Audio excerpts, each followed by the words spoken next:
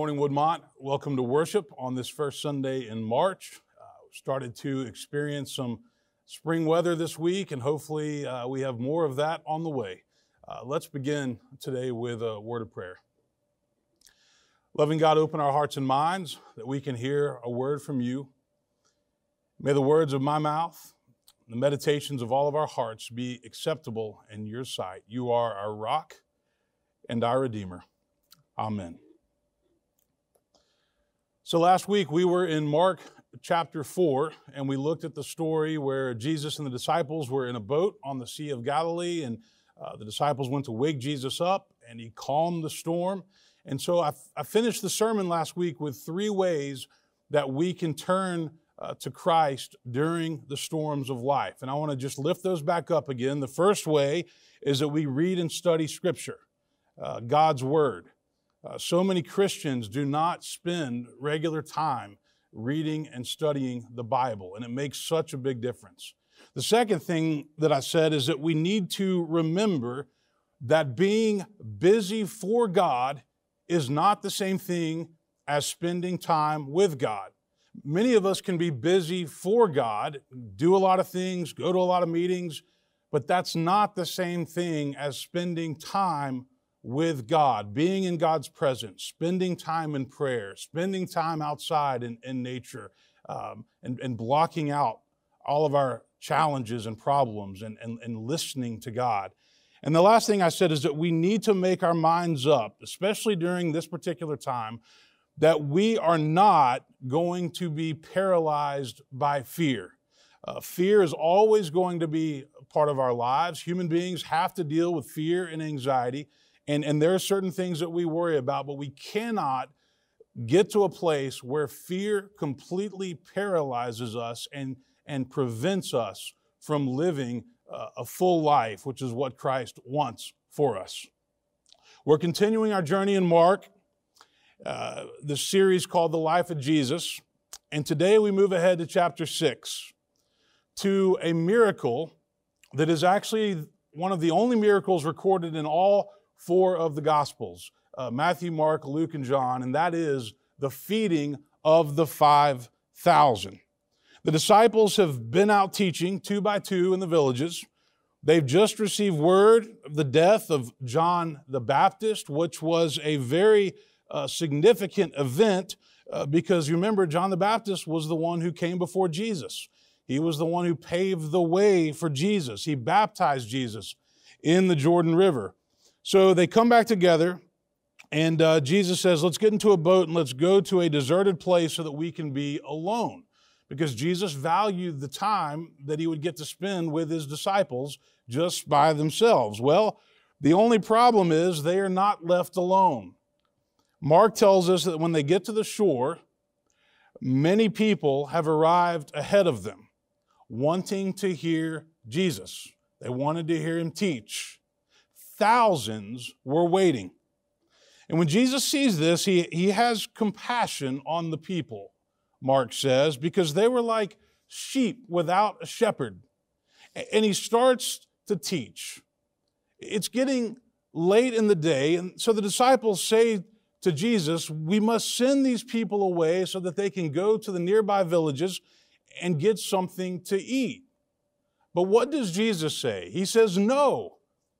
You give them something to eat. And the disciples say, well, what are we supposed to do? Go buy 200 denarii worth of bread? Basically they're saying, how is this possible? How can we ever feed all these people? Jesus says, go and see what you have. And so they bring back 5 loaves of bread and 2 fish. What does Jesus do?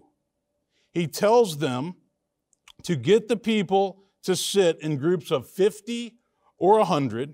He takes the 2 fish and the 5 loaves of bread. He looks up to heaven. He breaks it. He divides the food among all the people. Mark then tells us that all ate and were filled, and they were able to collect 12 baskets left over. Now, either one of 2 things happened here. Either Jesus has magically taken 2 small fish and 5 loaves of bread and has multiplied it to feed 5,000 people, and I'm certainly not going to rule that possibility out, or he has taught a miraculous lesson about sharing and how sharing can be a miracle in and of itself because there is plenty to go around. Biblical scholars, New Testament scholars, Marcus Borg and John Dominic Crossan, have this to say about this particular miracle. They say, note that Jesus does not bring down manna from heaven or turn stones into bread. Jesus takes what is already there, the 5 loaves and 2 fishes, and when it passes through Jesus' hands, there is more than enough for everyone present. The point of this story, they say, is not multiplication, but distribution. The food is already there, and there is enough, and when it passes through the hands of Jesus, we see the incarnation of divine justice and sharing. Borg and Crossan say the disciples, you can think of them as the already present kingdom community, do not see that their responsibility is to feed all these people, but they are forced to accept it by Jesus. Behind that, of course, is an entire theology of creation in which God owns the world, demands that everybody gets their fair share of its goods, and appoints humans as stewards to establish God's justice on earth. Now, many theologians and biblical scholars, rightly or wrongly, will automatically take this story, the feeding of the 5,000, and they will relate it to economics. Now, I've studied a little bit of economics, but I'm certainly not an expert on that. But in seminary, certain questions, very difficult questions, would be asked. Questions like this: is it fair that we live in a world where some people are multimillionaires, but other people can't eat and they go hungry? Is it fair that we live in a world where some people have 4 houses, but other people live on the street? Is it fair that we live in a world where some people will spend the same amount of money on one meal and wine at a fancy restaurant as it would cost to feed a family of 4 for half a year in a third world country? Is it fair that we live in a world where we spend billions of dollars on war and foreign aid, but there are children in our own cities and in our own communities who are starving to death? Is it fair that we pass COVID relief bills that have all kinds of random projects tucked into them, and a lot of the money doesn't actually go to the people that are hurting because of the pandemic? Those are tough questions that we should ask and wrestle with. And the answer to these questions is no, it's not fair. And we know that life is not fair. We recognize that. But what that means is we have to do everything we can to share what we have with people who have little or nothing. Jesus said, just as you did it to the least of these, you did it to me. I was hungry, and you gave me food. I was thirsty, and you gave me something to drink. I was sick and in prison. You visited me. I was a stranger, and you welcomed me. Now, it gets complicated when we start talking about economics, because everybody has very strong opinions about economics. Capitalism isn't perfect, but I am thankful that the free market system has helped lift billions of people around the world out of abject poverty. Capitalism allows us to create a better life for many people, but it's not perfect. And yes, there is vast inequality, and that's not a secret. Stanley Hauerwas and Will Willimon both taught at Duke. They wrote a great book called The Truth About God, where they focused on the 10 Commandments. And in dealing with the 9th and the 10th commandment, about coveting, they say this: we think we deserve what our neighbor has, and anything our neighbor has that we do not have diminishes us. The socialist calls the capitalist or capitalism legalized greed, and the capitalist calls the socialism legalized envy. And both have truth to what they say. You see, part of the problem is that we are all guilty of getting so caught up in the materialistic rat race of life that we so easily forget that there are people who don't have anything to eat, or who don't have anywhere to live, or who don't have anything to wear, a jacket to keep warm. Should we feel guilty about what we have in our own lives? Not necessarily, but should we do everything in our power to help those who have little or nothing? Absolutely. Jesus says yes, because there is plenty to go around when we learn how to share, when we learn to acknowledge the need and then go and address the need. Now, preachers don't talk about greed very much because it's not a very popular topic. It makes people uncomfortable. And it's always somebody else who's being greedy, not us, right? Greed is not defined by what we have, but by whether or not we keep all that we have to ourselves. Greed is a spiritual condition that crosses all socioeconomic levels. Simply being rich does not make a person greedy, but being rich and never giving back and never sharing does make a person greedy. Hauerwas and Willimon say something that I actually disagree with. They say, we have learned to call greed ambition or providing for my family. We've learned to call greed getting ahead. We've learned to call greed working for a better life. I'm not sure I totally agree with that, because I think that ambition and providing for your family and working for a better life, I don't think that's the same thing as greed. Many are working hard day after day to provide for their family, and they can hardly pay their bills. They're barely getting by. There are many others who have more than enough and still feel as though they are strapped. Because money issues are private, we generally don't know what other people make, or when they are struggling, or whether or not they're being generous. Therefore, we can only determine for ourselves whether or not we are being greedy. Are we using what we have to help other people? Everybody can be funny, or people can be funny when you start talking about money. And who has what, and whether or not people are sharing. And you know, don't you love it when people say, oh, that person's loaded, or that person is killing it? There are some people who have plenty of money and they like to show it off. There are also some who pretend that they have plenty, but they're actually drowning in debt. Since money and possessions seem to be the default scoreboard in our culture for determining whether or not a person is successful, Americans tend to judge others solely by these measures. However, conspicuous display is not always evident. There are some people who have a lot, who give away a lot, and who still have more than enough left over. This doesn't make them greedy.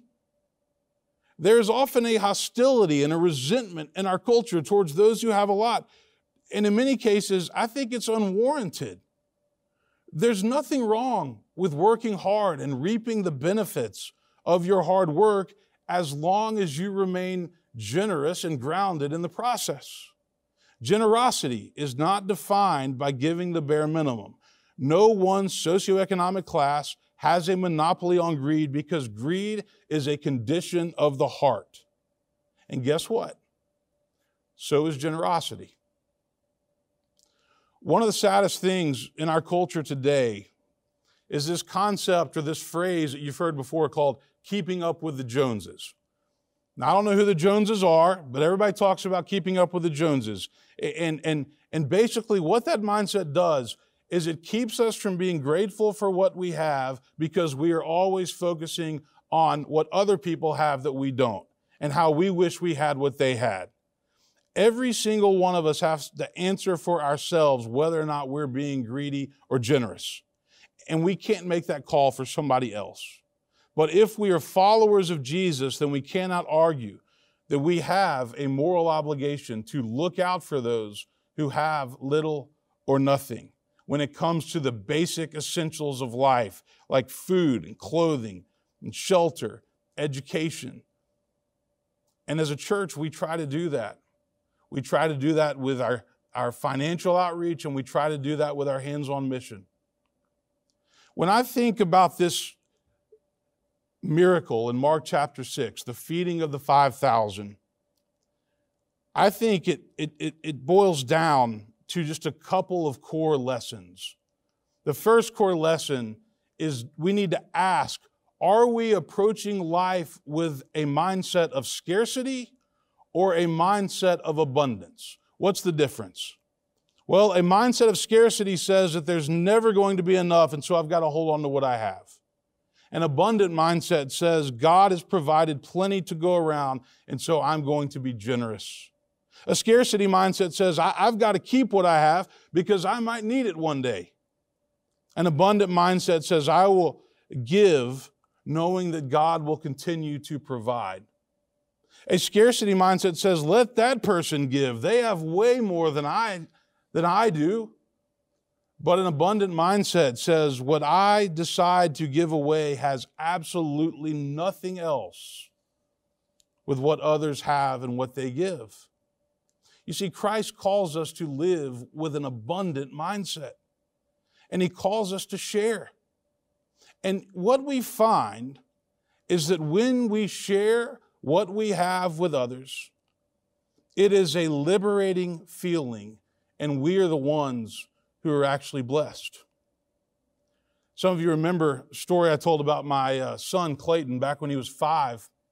And we'd be coming to church every week, and Megan and I would give him $1, and he was supposed to put that $1 in the Sunday school offering. Well, this went on for a couple of months, and one night we walked into his closet and looked down, and we saw that he had a little box full of dollars. And so we confronted him, and we said, Clayton, where did you get this money? Are these the dollars that we gave you to put into the Sunday school offering? He sat there and he nodded his head. And I said, well, Clayton, why didn't you give that money to the offering? And he probably gave me the most honest answer anybody has ever given me. He looked at us and he said, well, Daddy, it's because I love money and I didn't want to share it. How many adults would admit to that? The second lesson from this miracle is that we need to notice here that Jesus meets people where they are. They are tired and they are hungry. And so He tells His disciples, give them something to eat. Don't send them away, but give them something to eat right now. One priest put it this way. He said, Jesus met the crowds as they were, seeking, sick, and eventually hungry. He had no threshold to impose. Jesus never expected that to be in His company, you must be good company. That is clever, attractive, well-off, healthy. Jesus accepted people where they were in His days on earth, and Jesus still does so now. Jesus accepts us where we are, worried, frightened, anxious, confused, weary, tired of today's issues, the pandemic, national strife, separation, isolation, oppression, a sagging economy threatening our personal finances. Jesus will always have compassion on people, and Jesus always meets us where we are. And He calls us to go and meet each other where we are.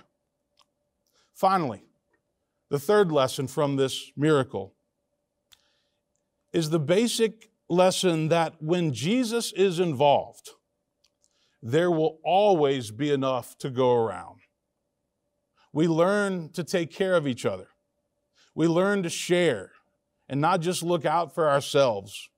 And when we do this, we become liberated. We become fulfilled when we give what we have away to help others. About 12 years ago, many of you know this story, some of you may not, but 12 years ago, there were some guys in Nashville who were old high school buddies who went to MBA together, and they were listening to a story on NPR. It was Bill and Gordon Pierman, Rob Barrick, Barry Holt. And they heard about this organization called Mobile Loaves and Fishes. It was based in Austin, Texas. And they said, you know what? We should bring that to Nashville. And so they did. And they brought it to Nashville, and it first set up shop over at St. Bartholomew's Episcopal Church. Well, volunteers started coming, and the organization started growing.